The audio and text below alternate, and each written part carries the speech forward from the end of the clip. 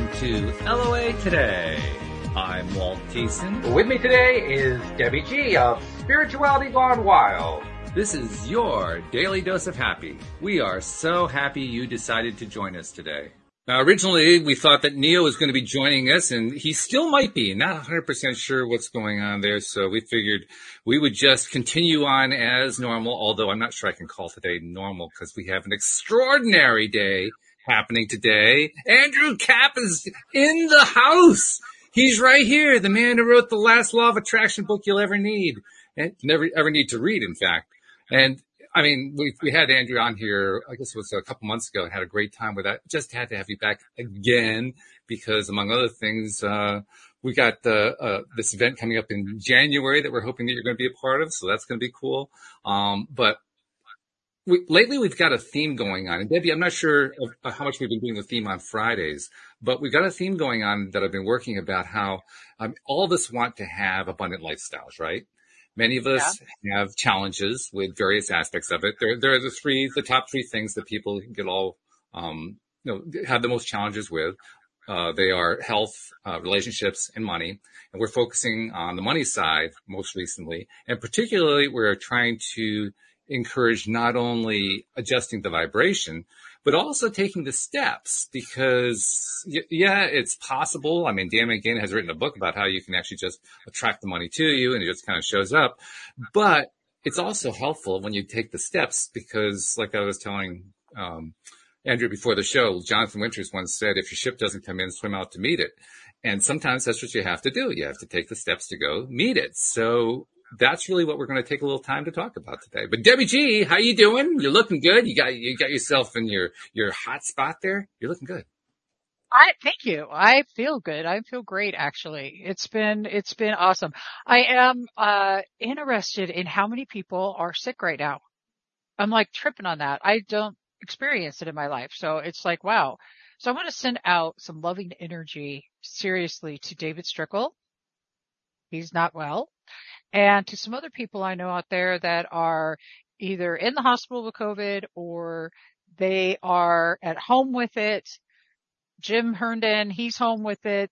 There's some other people we know who are, this is all around. So I'm just going to ask everybody as you're jumping on, can you just like take a second and just send some love and energy to everybody out there that's sick right now? We are in the holidays. We all know last year wasn't as fun as we would like it to have been, but the fact of the matter is that everything's what you make of it, right? So if you are that person at home and you're sick, this is your time to stay down, stay low, relax into yourself, but also remember the other people out there who are struggling and reach out to somebody today just because. But yeah, that was literally what my morning has just been like, wowed at that. And then some other great news besides that. But beyond that, I am totally excited because I was out in my car like a half hour ago, as I was telling you guys before the show. Andrew, I knew nothing about this show because I wasn't on Facebook today to look, okay? And Andrew's in my head, and I'm thinking about Andrew because I'm like, oh, I know who I want to talk to is Andrew. And that is exactly what I said. And this is a show. We are talking about the law of attraction now. And how about that? There he is. I don't even know what to say. So in the flesh.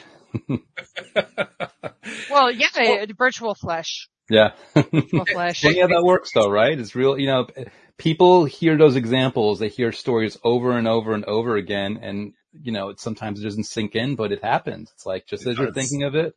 And it almost becomes that question like in the Matrix where the Oracle asks Neo if he would have, crashed the vase if she never mentioned it. It's like, was I in your head first? Were you in my head first? Who knows? But things just happen, right? I love that you even said that thought. Were you in my head first or how does that work? And I honestly, I wonder if it's unison personally. Well, sure. Yeah. That's what I think. We're all one. Absolutely. So it happens it's like we're having a phone conversation. Everything's all just connected, right? It is. Andrew, what I got to say, I am honestly, it's so good to see you. And for anybody that doesn't know, Thank you. For anyone out there who does not know who Andrew is, Andrew Kraft wrote a book. There's the book, the last law of He wrote attraction the book book. you'll ever read. The book on law of attraction, and it's available right there on Amazon. You have to go get it. You are an Amazon you are a you're an international bookseller now, world. So like, you're up there, dude. Yeah, well, it's interesting because we focus on manifesting things and then things come, but sometimes the things that you're not even focusing on come.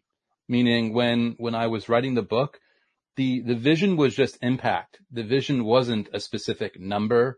I mean, obviously I was going for number one bestseller in categories. I'll gladly take that. But the vision was very, non-specific. Like right now, well, when the year tops off, I think it'll, be 85,000 copies in the can.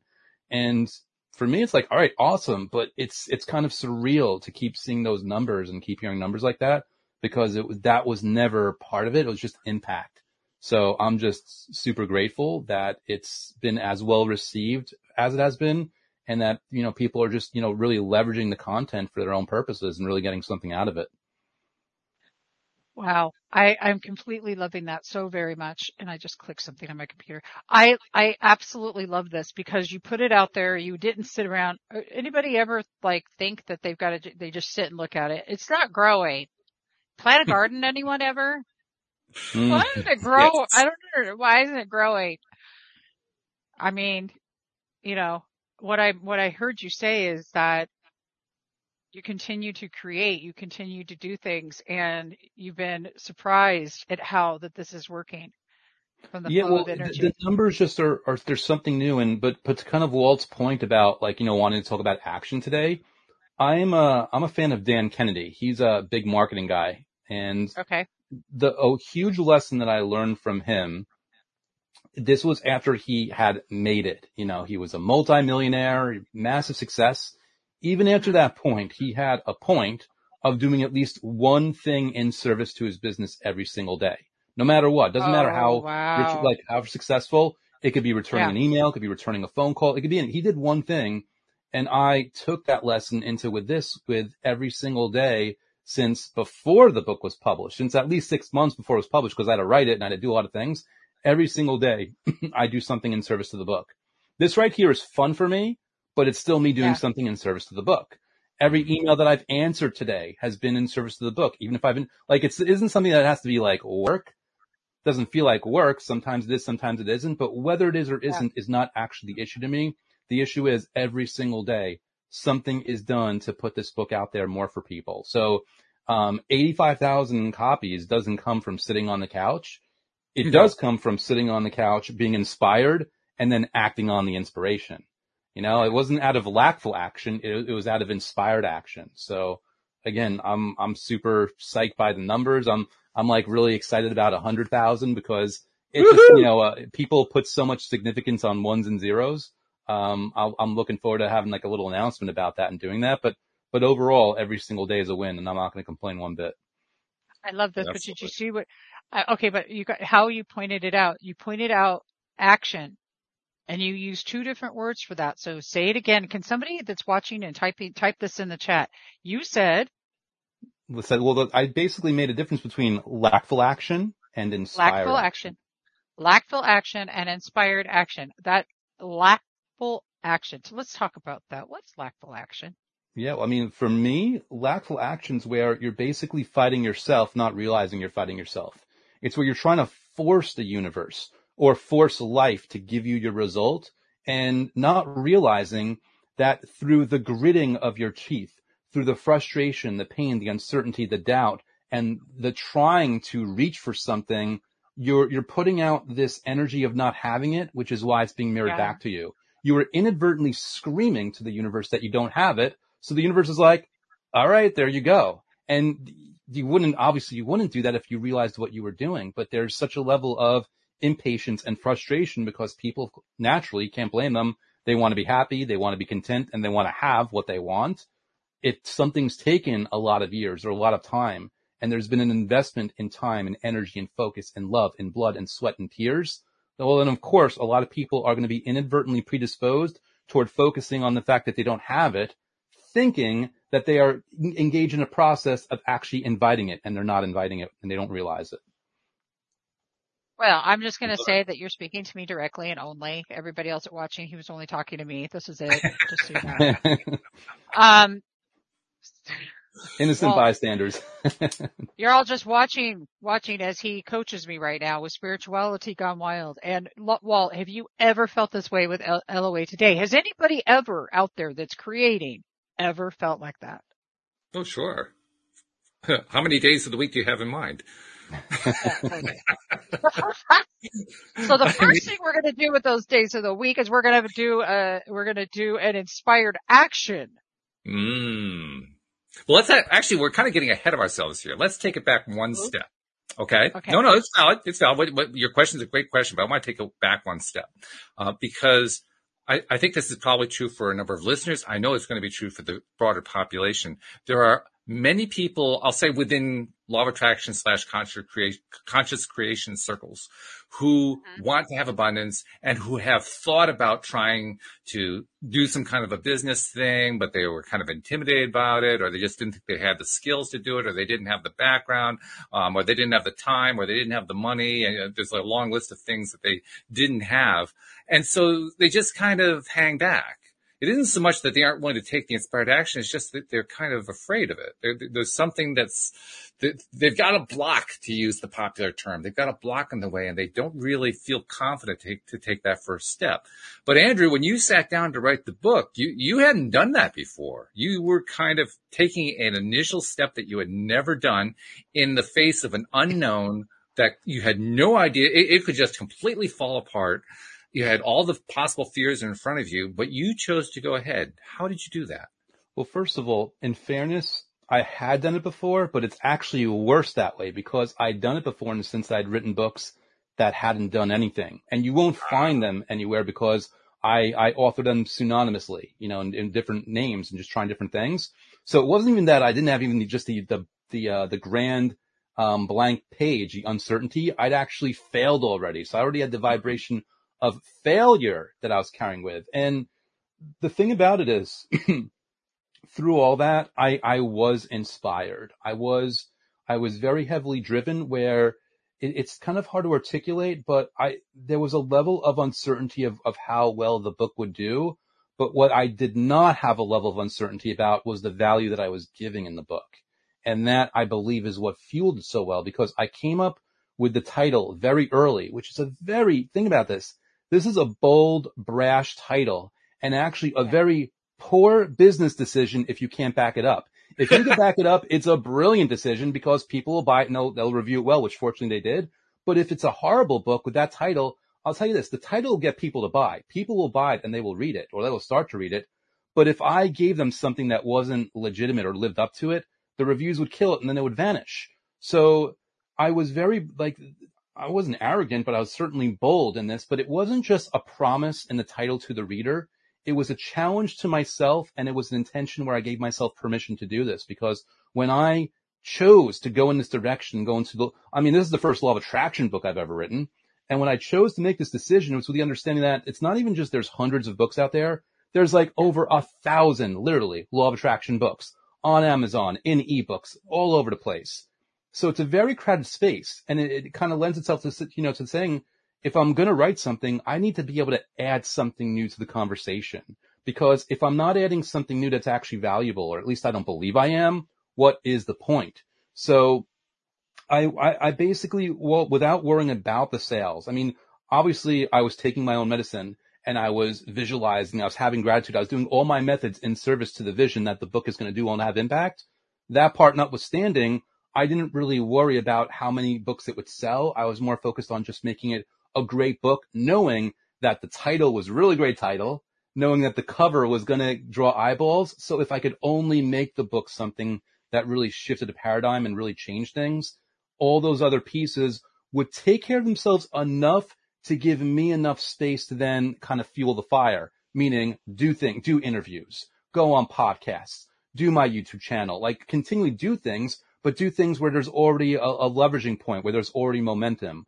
It was in trying to serve the reader, in trying to serve the customer, in trying to serve the audience. and having confidence in that and a conviction in that, that fueled me in everything else. And I believe people can take a lot of that into whatever business, whatever product, whatever service. If they can make something that looks really good and then actually is really good, they're doing a lot that's going to pave the way for a lot of future successes, because that's where the stuff that you can't scale on your own scales, where there's positive word of mouth, where people are talking about your book, they're recommending your book, they're talking about you, they're recommending you. Those things happen on their own when you're coming from a place of genuine service, and hopefully you're choosing something, a product or service that you can actually deliver on. That's good. I love that. And you made mention a few times of the word bold. You said you did something bold. And I want to really hone in on that one, because boldness, that in and of itself, that can be intimidating. I mean, that you're putting yourself out on a limb there, and you're exposing yourself to the world in a sense. I mean, you could easily have decided, oh, I can't do that. That's just too much. But you got yourself. How did you get yourself to do that? So I'd already failed. So I was at a point of being like, for me, there wasn't going to be shame in failure. I didn't actually care about looking bad to friends or family, because I'd already failed before and you've already done it. Like, really. So I guess the real question is, with that in mind, is like, well, how did I take those steps and fail to begin with? Mm-hmm. And for me, I think it came out of the pain of past failures, where it's like, listen, I've got to do something. I've got to take action. And you brought something up before where, you know, there's people that they don't even take the inspired action. They just hang back. Now, I have a belief about this, and I'm hopefully going to articulate it really well. And let me just say that if I successfully articulate this really well, it's because I am intimately familiar with it, because I've been a guilty offender myself, until I finally said, okay, I'm self-aware. Let me shift this. I think sometimes people don't take that action, just the way sometimes people don't go all in with the law of attraction, because there's that lingering fear of, if this doesn't work, but I actually tried it, now there's no hope. If I hang back and I don't write that book, and I don't lean in all in with law of attraction, and I don't start that fitness regime, or like whatever it is, if I don't actually do it, I can always tell myself that I can do it. I can rest on the possibility that there really is hope and something can happen. Whereas, what about that fear of, if I do it and then I fail? It's like, oh, okay, well, now other questions pop up. Is law of attraction works for everyone else? Is there something wrong with me? Did I do it wrong? Am I unworthy, as I had suspected for decades? Like, these are all the things. So a key to all this is in your self-awareness of, if you're not doing this thing, at least acknowledge it's because you're not scared of failure. You're scared of what the failure means. You're scared that the failure might mean, okay, well, if you're 20 and you live a long life, well, you've got another 70 years of being a failure with no hope. If you're 60, you've got another 30 years of no hope. If you're 90, you've got the final leg. It's like no hope for, like, what's the point? There's the fear really is in there being no hope. And if people could only see that there are limitless possibilities, and that even if there is a failure, it's not the end, that there really is always something there, that should hopefully be enough where people will then say, okay, what can I do that's going to be in service to others? Because strategically, not only do I feel better about myself, and not only do I feel more worthy, but that's the kind of thing that really works and helps me in terms of growing a successful business, or being successful in a career or a job or whatever it might be. What you're talking about reminds me very much of a Will Smith quote, Will Smith, the actor. He said, fail early, fail often, and fail forward. Yeah. I especially like the last part, fail forward. I love that. And I love all of it, because there's never really any failures. The failure's only in our judgment of the thing and the outcome that happened, because we had an attachment to it. Yeah. You know?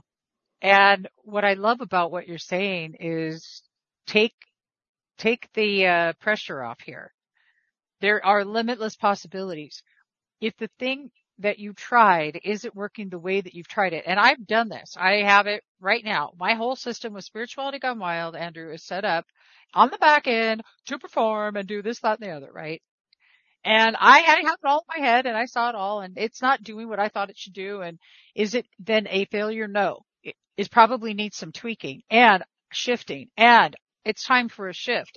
and it's time to get more creative. Cool, man.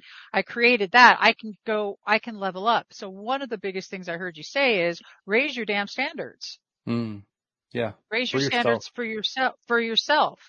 Raise your standards. And also don't put other people that seem like successes on a pedestal as if they're different from you. So like, for example, again, drop the mic. So social media. I don't complain on social media because I don't want to put that energy out there, but also by virtue of the fact that I don't complain, it's very easy to look at me like, oh, here's my new sales numbers and here's this and here's that. Andrew's life's perfect. Well, no. In fact, even in the process of marketing the book, I failed many times. It's just people don't see those failures because, yeah, like 85,000 books by the end of this year. Who's to say that if I did everything the right way, I wouldn't have 400,000 copies sold by now? Maybe I would, maybe I wouldn't, but I can look back on things where I tried things and I failed. I'm like, okay, well, that didn't work, but I'm just going to keep going. I'm not going to get down on myself. And at the time, the decisions seemed like, it seemed like a sensible thing to do. It's certainly a sensible thing to try. Why not do it? I mean, I can fill a book with the mistakes I've made, but in addition to doing that, because I'd made so many mistakes before I ever published a book on other book attempts, I already had a lot of good strategies and a lot of smart decisions that I automatically made in the moment. I already understood, like one thing, and Amazon doesn't have this functionality anymore. And here's the ironic thing. They discontinued the functionality because it was not being used enough, which blows my mind. So the functionality that they had is when someone left a review, you can comment and you can reply. To which you say, okay, well, let's say you're an up-and-coming author and someone leaves a 5-star review. Why wouldn't you go in and reply to them personally? Right. Why wouldn't you say their name? Why wouldn't you cite a specific comment they had in their review? I'm not talking about a copy and paste. I'm talking about reading it, having consideration, and honoring that person, the time and energy they put in, which again sends a really powerful message to them. It sends a very powerful message to anyone else that's looking at the reviews and might be thinking about leaving a review. And to me, I'm like, how is this underutilized with all the independent authors that are trying to get their book out there? They'll get 2 or 3 reviews. Why did that not reply to those 2 or 3 reviews? Because they saw the reviews. They went online, they checked Amazon, they kept refreshing, which by the way, screwed up the algorithm. Mistake. You keep screwing up the algorithm because you kept loading up the page without buying the book, which is telling Amazon that people aren't interested, so they're going to show it less. Nice little mistake there, right? Very but good you point, keep refreshing and you're waiting for the 5-star review and it comes in. And what do? You're like, yeah, honey, get over here. Check this out. Is that awesome? And then you get up and you walk away instead of replying to it. And now you can't because the functionality is not there. So that's a perfect example of if you have the mindset of having gratitude for your customer, having gratitude for your reader, you're going to do things like that. And I gave you an example of something that's no longer possible, but I gave that example because it's so clear and it demonstrates the attitude, because that attitude bleeds into things that I still can do. When someone emails me, hey, Andrew, I know you're a big deal. You sold 8,000 copies. You're probably not replying to you. You probably won't see this. Your staff member's seeing this. But if you ever see this, blah, blah, blah, and then they get a reply from me, they're like, okay, because I care enough to reply. It's not, I don't want to look like I care enough to reply. I actually care enough to reply. That's why I chose to write this book. That's why I chose to go down this road. I could have written other books. I know a lot of, I could be wrong, but I like to think that I know a lot of things about a lot of other things. But those other things don't interest me in the sense that I'm going to be excited about engaging with readers, excited about talking about the content. That's another thing. Excitement, inspired action, excitement. Isn't it funny how those kind of fit together? The thing about that thing that you're scared to do, well, you want to ask yourself, is part of that fear excitement that's misidentified? That's another question to ask yourself. But even so, there's at least some of it in there. But when you finally take the plunge, there should be excitement. There should be enthusiasm. There should be like, oh my, I'm into this. I'm ready for this. And all those things. I mean, this to me is what bleeds into the action that leads to results. Even if the action you're taking right now doesn't lead to the results that you're expecting, because the investment I made in all those other books is the seeds and the flowers are blooming right now with this one. But I started succeeding with this book with the very first word that I wrote on the very first book years ago, because it's all an investment. It's a vibrational investment. It's a consciousness investment. It's a blood, sweat, and tears investment. It's a love investment. It's all those things, and it all manifests. And you put something in certain ways, something else will come back in a completely different way that you weren't even expecting. But that's the beauty. Since you can't anticipate it, just be present and be intentional every single day and then invite it to happen for you. Oh, I love this. I love it. I love especially how you took failing, because you talked about how you failed many times. And in the course of a beautiful monologue, you turned it into success during the monologue, during the presentation. I love that. That's fabulous. In fact, when you were talking about the failing part, it reminded me of a Bill Gates quote. And I don't remember the exact quote, so I'm going to have to paraphrase it. But the gist of it is, everybody loves success. It's so easy and so much fun to have success, but you don't learn anything from it. The only thing you ever learn from is failure. And I got the sense that's exactly what you were talking about. All the stuff that you learned each time that you failed. And all those overnight successes, they only look like overnight successes. People, if you call 10 years an overnight success, I guess your people are an overnight success, right? Or in my case, 20 years. And by the way, it wasn't 20 years of failure. I also don't want to make it like this false impression like I failed for 20 years. No, I had ups and downs. I had wins and losses. I learned across the way. I had massive victories in the middle of it all, but I also made mistakes because I was willing to experiment and willing to try. I think people believe that they have this impression that success and or failure are both linear, and that it's almost like a straight line. Like life is not linear. Life is not a straight line. It only seems like that. We have a sense of temporal movement as if it, but it doesn't really always work that way. We just don't have the senses in our physical bodies to perceive what's really going on all the time. Wow. Oof. Love that. Absolutely love that. Okay. I'm loving it. Can I jump in? I jump just have in. to. Yeah, go ahead. Well, because there's a couple of other things that you were talking about that I want you to expand on. And Walt brought up one word, and it was bold. The other word is courageous. And you said, I don't want to come across arrogant. And there was something really important there. And the reason why is because confidence and arrogance are definitely not one and the same. What happens is that society has been geared to think that confidence is arrogance. However, I'd like to beg to differ because it's not. My confidence that I have today is the knowingness that just is, period. I don't waver from it. It just is. I speak my truth. And if speaking our truth is arrogant, well then call it what the hell it is. I don't care. Call it what it is.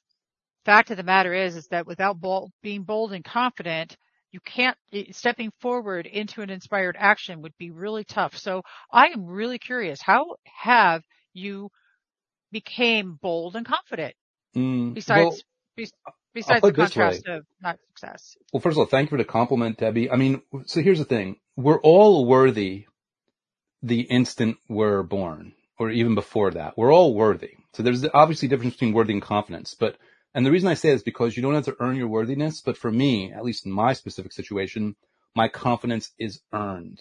I earned it through trial and error. I learned it through success and through failure. I learned it in the sense that, I learned about law of attraction in 2004. I spent 4 years fiddling about, experimenting, trying, failing, trying to work it all out. And then I hit a massive wall in 2008 that forced me to just say, all right, enough. No more messing around. I'm just going all in every single day.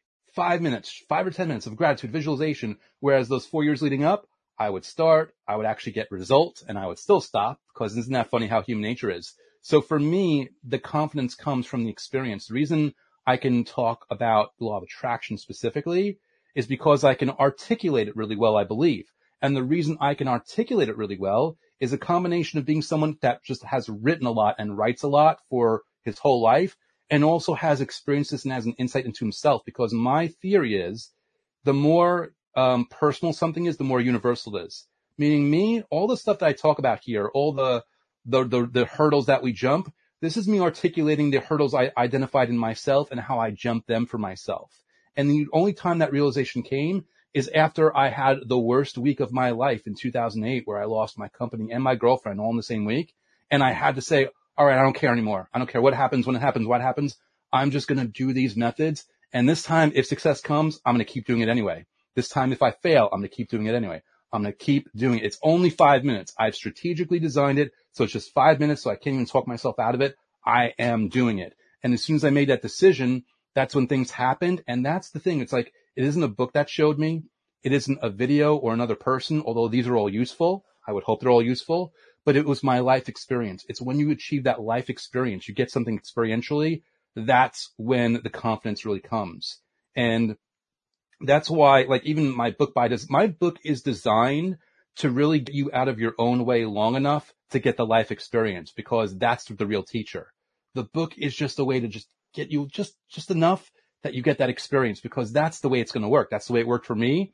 And that's the experience and result that I want to achieve for my readers. That's the hope. That's the goal. So confidence comes from the fact that I pushed hard enough and I went through enough to have enough of a deep insight for myself that I just understand where the different roads lead. The road of sticking with something, the road of deviating, the road of hope, the road of despair. I understand where they all lead in my own life. Therefore, I have enough confidence to articulate it in a certain context. In this case, law of attraction.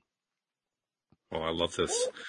I love the way that you delved in, Debbie, had him delve into the courageous concept, because it's similar to but different from the boldness. And both of them have a very similar antonym to them.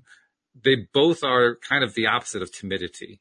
And I wanted to have you just talk about timidity for a minute, Andrew, because I think we are timid, particularly when we're thinking about doing something that we are going to take authorship of, not just a book, but we take authorship of anything in our lives. Timidity can almost be our enemy in a sense. And how do we overcome the timidity? So here's how I'll address this. It's very interesting because there were portions in those early years where, again, I was not doing too well, but I was very much accepted by my friends. And my way of being, I fit in, right? And there's certain things like this stuff, everyone watching this gets it, but law of attraction is a little out there to other people. It's a little airy-fairy. It's a little, wait. I had one person who thought I was in a cult. I'm like, okay, thanks. It got to a point where I was so frustrated with failure and so frustrated with whatever I was doing to keep the status quo that I would start asking myself, like, okay, I'm thinking of this person who's going to judge me, and that person that's going to laugh at Pete, and that person that's going to look down on me. And then I had to ask myself, is this person ever going to pay my bills? Is this person going to sell tens of thousands of copies of a book for me? Is this person going to go on podcasts for me? Is this person going to go through all the hardship that I've gone through for me? No, then I don't owe them that. And if it means sacrificing that friendship or that relationship, that's fine, because I can't be holding on to a relationship that's going to keep me from being my best self. So I've personally gotten out of being timid.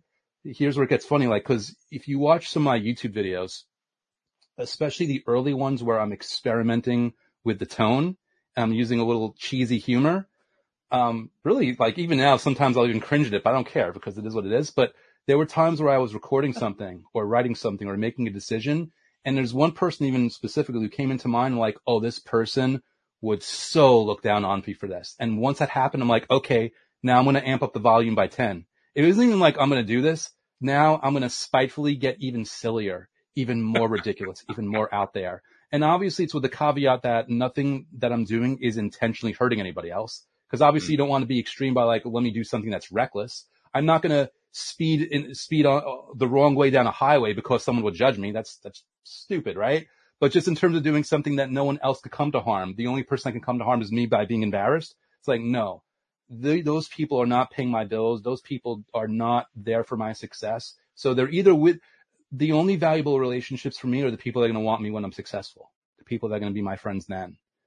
Wonderful way to look at it. And once you're doing that, you're just not going to be timid, because you want to think of those people that would judge you, but the people that want to keep you stuck in a place where you're not happy and fulfilled, and say, all right, that does it. Now I'm really ramping it up. That's how, now it's more an autopilot, but that's how I kind of got myself used to it and conditioned to automatically not be timid anymore. Yeah. No, that's like, I call that the rebel. Or sort of the rebel. I'm the rebel. Oh, they don't like it? Oh, watch this. It's about to get even freaking hot. No. And very much, by the way, Debbie, in conflict with my natural personality. I'm a people pleaser by nature, so I'm very much in conflict with it. I love that you're talking about that. I too have been in that space, and the people pleasing I'm a recovering people pleaser, and I fully get it. I 100% recovering codependent. Fully get it. One of the things that I'm hearing that's been said that there's an overtone of is the word acceptance into everything that you've been talking about. So now work that word into the things that you've just talked about. And then we can maybe go to the appreciation factor. Yeah, for sure. Well, the funny thing about acceptance, or really self-acceptance, because that's what it really comes down to, right? Self-acceptance. But Totally. it's such a Yeah. cliche, and that's the problem. Here's the problem with cliches. Cliches are said often because mostly they're true. Otherwise, why wouldn't they be said, right? But because they are said so often, and they are often said as a way of making a point to someone that's already been going in the opposite direction of whatever that is, it bounces off somebody. It's no longer experiential, it's intellectual, and it doesn't really resonate, it doesn't really hit them. Meaning, for me to be like, just accept yourself. Well, yeah, there's a truth there, but that, by the same token, people have heard that so many times, it just bounces off of them, because then they've tried to do it and then something's gone wrong. And now it's almost like it almost makes it feel even more distant from them, right? So to me, the trick is, how do we achieve self-acceptance without that term and without the concepts and the distortions and the friction that we've assigned to that term? How do we achieve it without letting those things prevent us from achieving it? And this actually lends itself into gratitude, because when you make a decision to feel gratitude for yourself, for your life, for the people that really care about you, the people that you really care about, when you do that, it builds automatically for you a self-esteem, a confidence, a level of integrity, a level of comfort, a level of knowing and consciousness and awareness within yourself that bleeds over into those things. You, in my opinion, you achieve self-acceptance, you achieve confidence, you achieve momentum, you achieve the ability, you achieve the transcending timidity, right? Or you achieve all those things by leaning into gratitude, because it's a natural positive emotion that shines so brightly, it erases the shadow of all of those other things that was holding you back. I gotta agree with it. On point. 100%. Yeah, I Period. think so too. Yeah, there's no other thing. Oh, go ahead. There's nothing else in my life that has worked like the law of appreciation, gratitude, specifically grateful beingness. And there's such a difference between, oh, I'm grateful for you, or I'm grateful for the house that I have. And I am. As a matter of fact, when I was driving back from the store, I was thinking about how much I love my life. I love my life right now, and how much I appreciate my life and all of that. But grateful beingness is a state of being for me. And I'd like for you to expand on gratitude and what's the difference between being in gratitude and grateful beingness? Well, it's interesting because I'm having an interpretation of that, but one sounds to me where you're taking a conscious focus or action toward it, whereas the other one is just it's naturally occurring for you without you focusing on it. Not that they're mutually exclusive, but for me, I think when you lean in the direction and try to focus on gratitude and do it authentically, like pick things that you could actually be excited about, that helps you condition yourself and make you more predisposed towards being that automatic person that just is in the state of gratitude and state of appreciation on autopilot. And it doesn't mean that you stop focusing. I mean, in my opinion, you focus every day, even for just 5 minutes, but it just means that the more you do that, the more you have those 5-minute sessions every day of focusing, the more momentum you carry through for the rest of your day, where it's just natural and easier for you just to be in a sense of appreciation. And because I've been such a chatterbox already and been giving you long-winded answers today, to give you like a really cool example, I'm going to be careful with the details because I don't even want to activate this too distinctly. But I made a really large purchase today, and then I got an email that put into question like what I bought and all this stuff. It was just really annoying. It's like, there's something where like we're all better than this. You're better than this. I'm better than this. But I just got really like upset. I'm watching my language. I'm not sure where we can go on this, but I got really upset.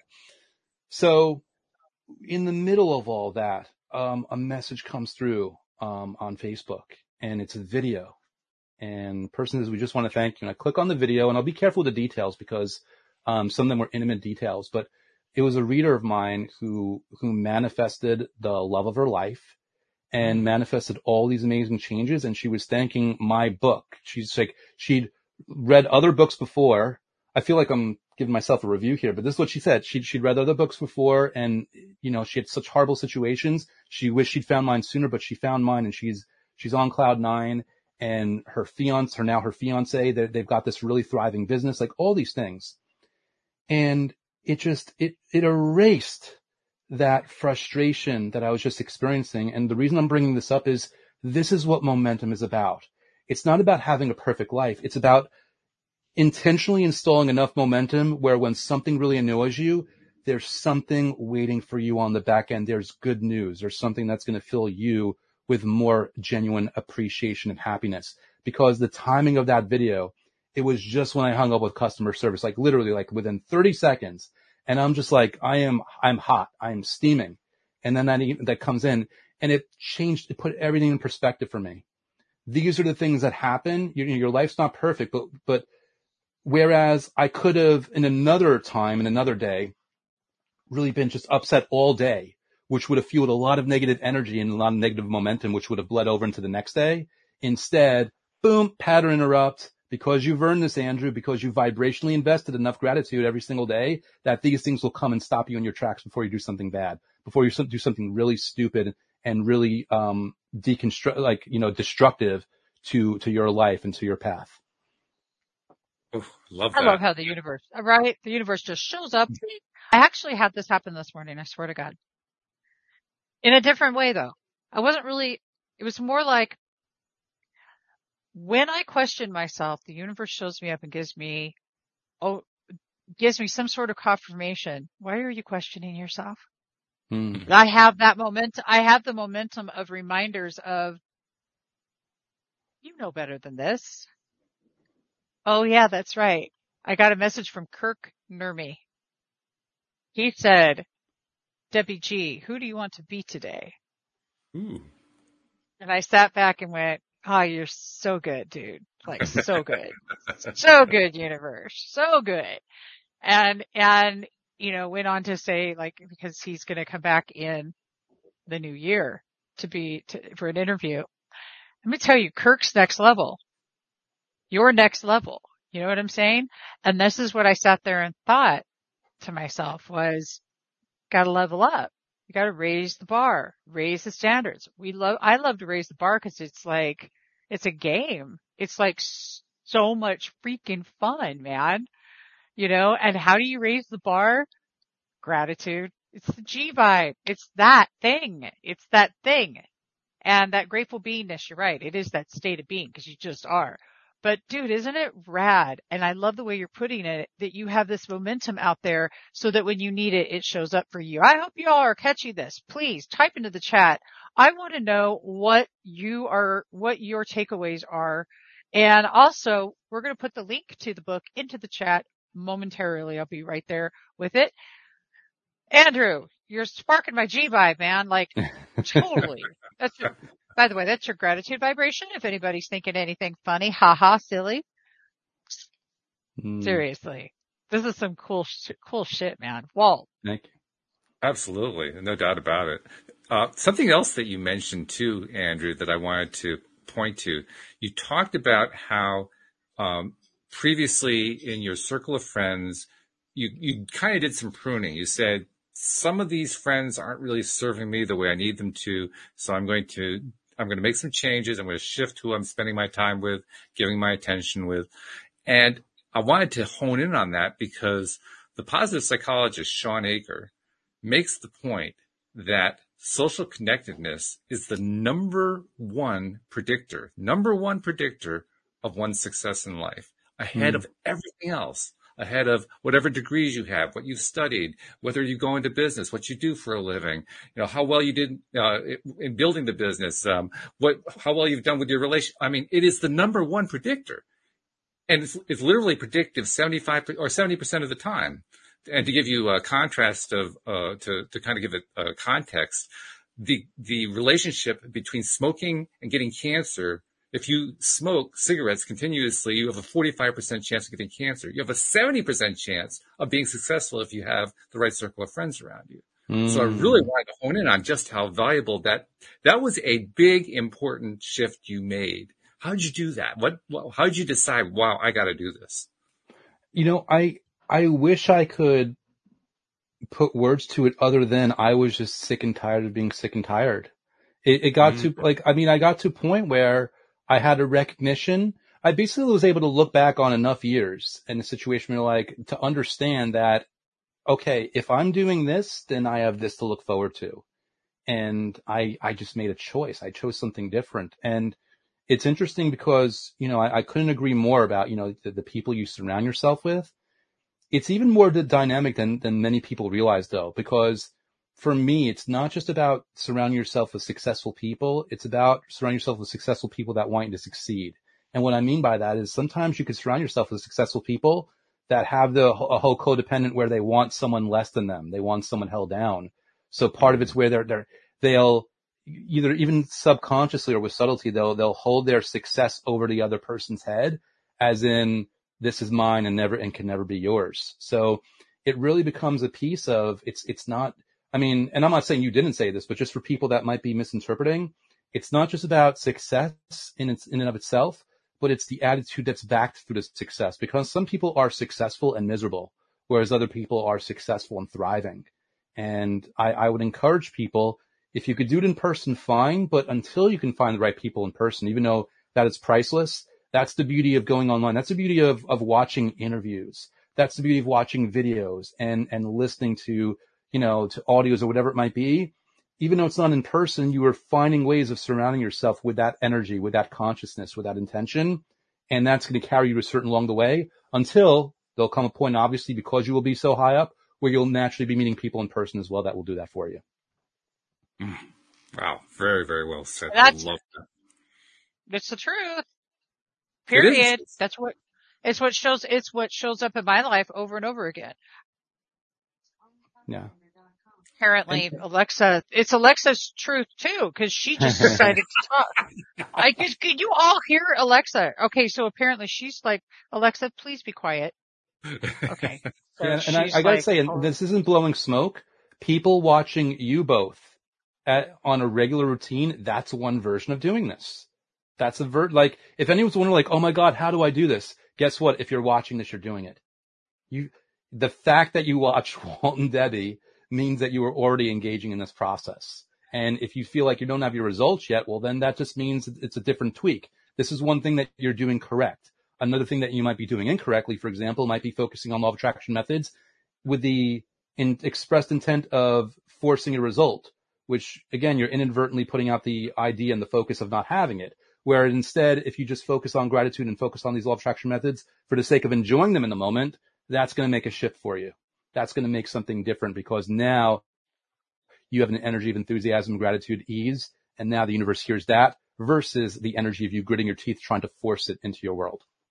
Yeah, I agree with that. In fact, I'll take that a step further.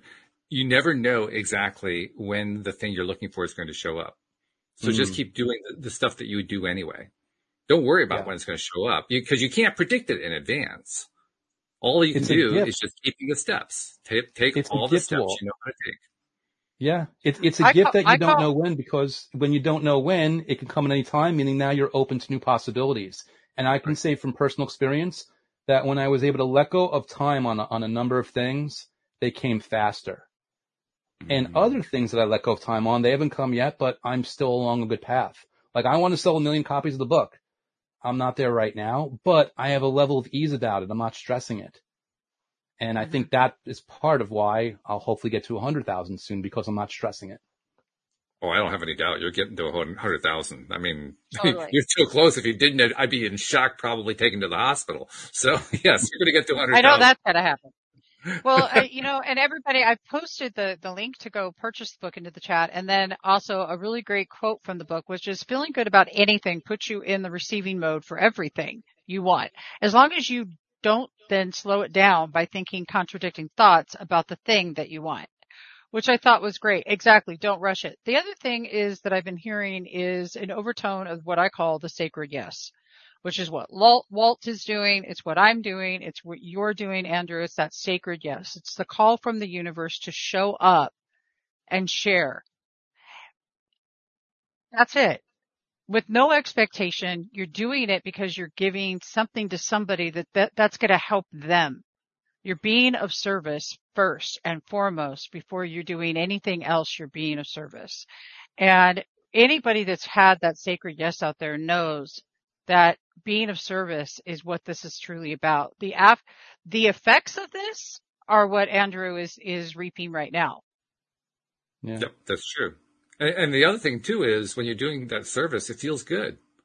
That's what keeps you going, right? Because every time you do something that helps somebody else, God, I can't tell you how many times lately I've been getting feedback and input from people who say they've been listening to the show and I've been able to do stuff with them and I didn't even know I was doing stuff with them. I mean, it's fabulous. That's what keeps me going. Like, oh, wow, all this stuff happening in the background I didn't even know was there. It's wonderful. I've said this often, and I wouldn't be surprised if I've said this on this show already, but it's almost like a simultaneous selfless and selfish thing. I am selfishly being selfless because I know when I do that, I feel good, but it's okay because through that selfish act of trying to do it, everyone's winning, everyone's benefiting. So I would advise people selfishly be selfless or selfishly serve because you will feel legitimately good. You'll know that you're of value and that will enhance your sense of worth. Now, you don't need that to be worthy, but it's a wonderful life hack for feeling worthy. And when you feel worthy, you more easily access your worthiness. So it's a wonderful method. It's a wonderful tactic or strategy by which you can do more for yourself. And by the way, that doesn't mean that you have to host a podcast or write a book or anything like that. One thing that inspired me so long ago, because this could be something that you could do on a regular basis or something that you randomly do once. I'll never forget. I was on news boards back when there was like news boards with the internet, and it was a board dedicated to a band, and some stranger that no one really knew. They were talking about like how depressed they were, and they were thinking about like taking their own life. And my friend Chris, again, didn't know this person, immediately responded. And this is like back in the internet days where it's really weird to connect with a stranger who knows who they are type of deal. He was like, hey dude, are you okay? Like, do you want to talk? Can I do something for you? And he meant that earnestly. And I hadn't done that. And when I saw him do it, on the one hand, I felt a little bad about myself. Like, oh, I want to be the type of person that will do that. But by that same token, I'm like, well, no, this is a teaching moment. I can be inspired and really learn from that.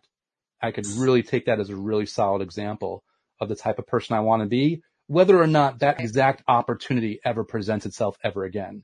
It's more about just taking the lesson and taking the cue and taking the inspiration that someone else did that and just being willing to learn from that. By the way, the opportunities do keep coming. Yeah, they do. I've got to tell you that the value for service, that's one of the reasons I married Joe. There were a couple of reasons, but his value for service met my value for service out in the world. And I watched for it. Believe me, I'm watching. And he's watching me too. It wasn't, that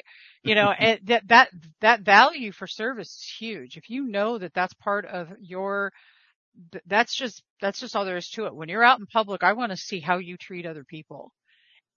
You better, and it better be showing up the way I show up or you're not going to be around, because that just isn't going to fly with me.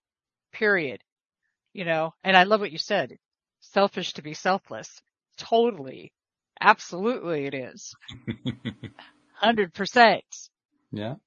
Andrew is definitely the man who knows how to turn a phrase. There's no doubt about it. Seriously, man.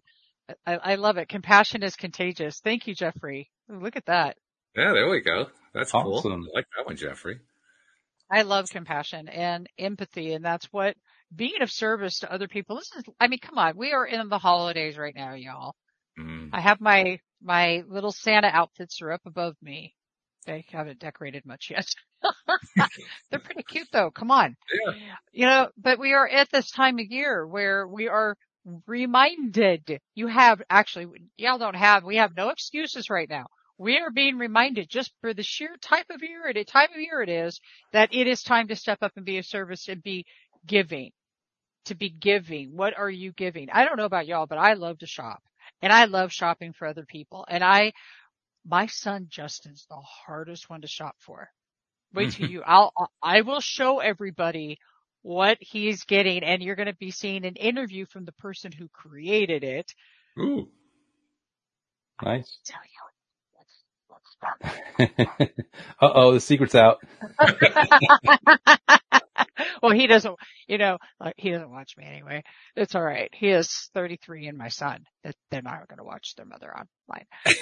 I won't, but the whole, now I'm using my son. This is a gift. This is fun. But what about the people out there that are not looking at that? The ones that we can show up for that are like, I don't even know how we're going to have food this week, much less if you're into trees, get a tree or any of that. There's so many people out there who could really benefit from all of us showing up and being a service. So, and a lot of ways to do it. Let's be honest. I mean, you don't even have to be giving any physical things. You can give the gift of kindness, Mm-hmm. the gift of love, Yeah. of a sympathetic ear. There are lots of ways you can give. People assume that it has to be money, but it doesn't have to be money. Our time is the most valuable commodity that we have. Period. I think so. Yeah. So I remember back when my son was in elementary school, both my kids were, they were like 4th grade and 6th grade. And I created a group called Circle of Friends and I went to the school board and got it approved. And this is where I took 25 kids every Friday to a local convalescent home. And I have great pictures from this where they colored with people. They had the time of their life learning to give their time. And the whole idea and concept behind this was for them to learn to give their time. That was what our discussions were on the walk to the convalescent there. And then on the way back, they would be telling me what it felt like. I remember a couple of years later, one of these kids came to me and they were like at eighth grade now or something. And they're like, that changed my life. I think about those kids today. I'm hoping somehow I'll find out how that impacted some of them. We had the funnest open house for PTA at the end of that year, because we did a big collage and had it all on board and stuff. It was great. But yeah, it costs $0 to be kind and it costs $0 to give your time. That's really good. Yeah. I like that. Hey, I need to get a couple of quick announcements in here, and then we'll go back to you, Andrew, for a wrap up. But we got a number of guests coming up next week, and I want to let people know about that, particularly those who like to listen to the live stream. First of all, on Monday, Selena Dorsey is going to be in the house talking about her experience with her businesses that she started up over the years and how she got started and what kinds of, thought processes she went through. And then on Tuesday, we got Luke Bertazza, who's part of the TIA community. He's now, I believe he's on his way to becoming a coach. He's a mentor there. That's going to be a big visit. Thursday, Donna Ferguson is going to be joining us. In fact, Neil's going to make a special trip over to Thursday to join us on that one. And then Friday, we got Doug Vermeuren. Doug Vermeuren is an entrepreneur. He is the creator of the 6-Minute Workday. I mean, we are chock loaded with interviews that are going to be really great next week. So just wanted to give everybody a heads up about that stuff. But right now, I got to thank Andrew for taking the time, as he so generously does so often. Can't leave the show before you tell people about how to find the book, how to find Andrew Kapp, how to find everything that needs to be found. Also, well, first of all, thanks, Walt and Debbie. Thank you as always for both being so welcoming, and you always pull, like me, you pull inspiration out of me where I can't believe I'm saying this stuff. So thank you for that. Finding the book's pretty easy. If you go to lastlawofattractionbook.com, that'll forward to the Amazon listing, and it's Amazon, Audible, it's a paperback, it's a hardcover, it's Kindle, it's audiobook, any of those things. But if you don't want to pull out your wallet, that's cool also. You can very easily go to youtube.com/Andrew Kapp. That's KAP. And, I've got over 100 videos there, and hopefully those will serve you, whether you get the book or whether you watch YouTube channel videos. Either way, it's just my sincere intent that the content serves you in the way that is really going to get you to that next step. So thanks to everyone for watching. And again, Walt and Debbie, thank you for having me. I really appreciate it. Debbie G, you get the last word today. You get to give us the send off. So what's the last thought to give to people as we close off for the day? Find somebody in your life you can say you're grateful for. Find somebody. Tell somebody you're grateful for them. The what's are great, but the who's are so much better. I'm grateful for Foxy, and I'm grateful for both of you. Thank you so much. And yes, here, say hi, Foxy. No, you don't want to. Okay. You don't have to. So, wow, Andrew, you've been amazing as always. And I look forward to, having you on Cup of Grata again and also other future stuff that you're going to say hi. Oh, she's my angel puppy. She's saying hi. She's awesome. She does it very quietly too. Yeah. Well, yes. Thank you, Andrew. Thank you, Debbie G. Thank you to our podcast listeners everywhere. We will see you all next time here on LOA Today. Goodbye, everybody.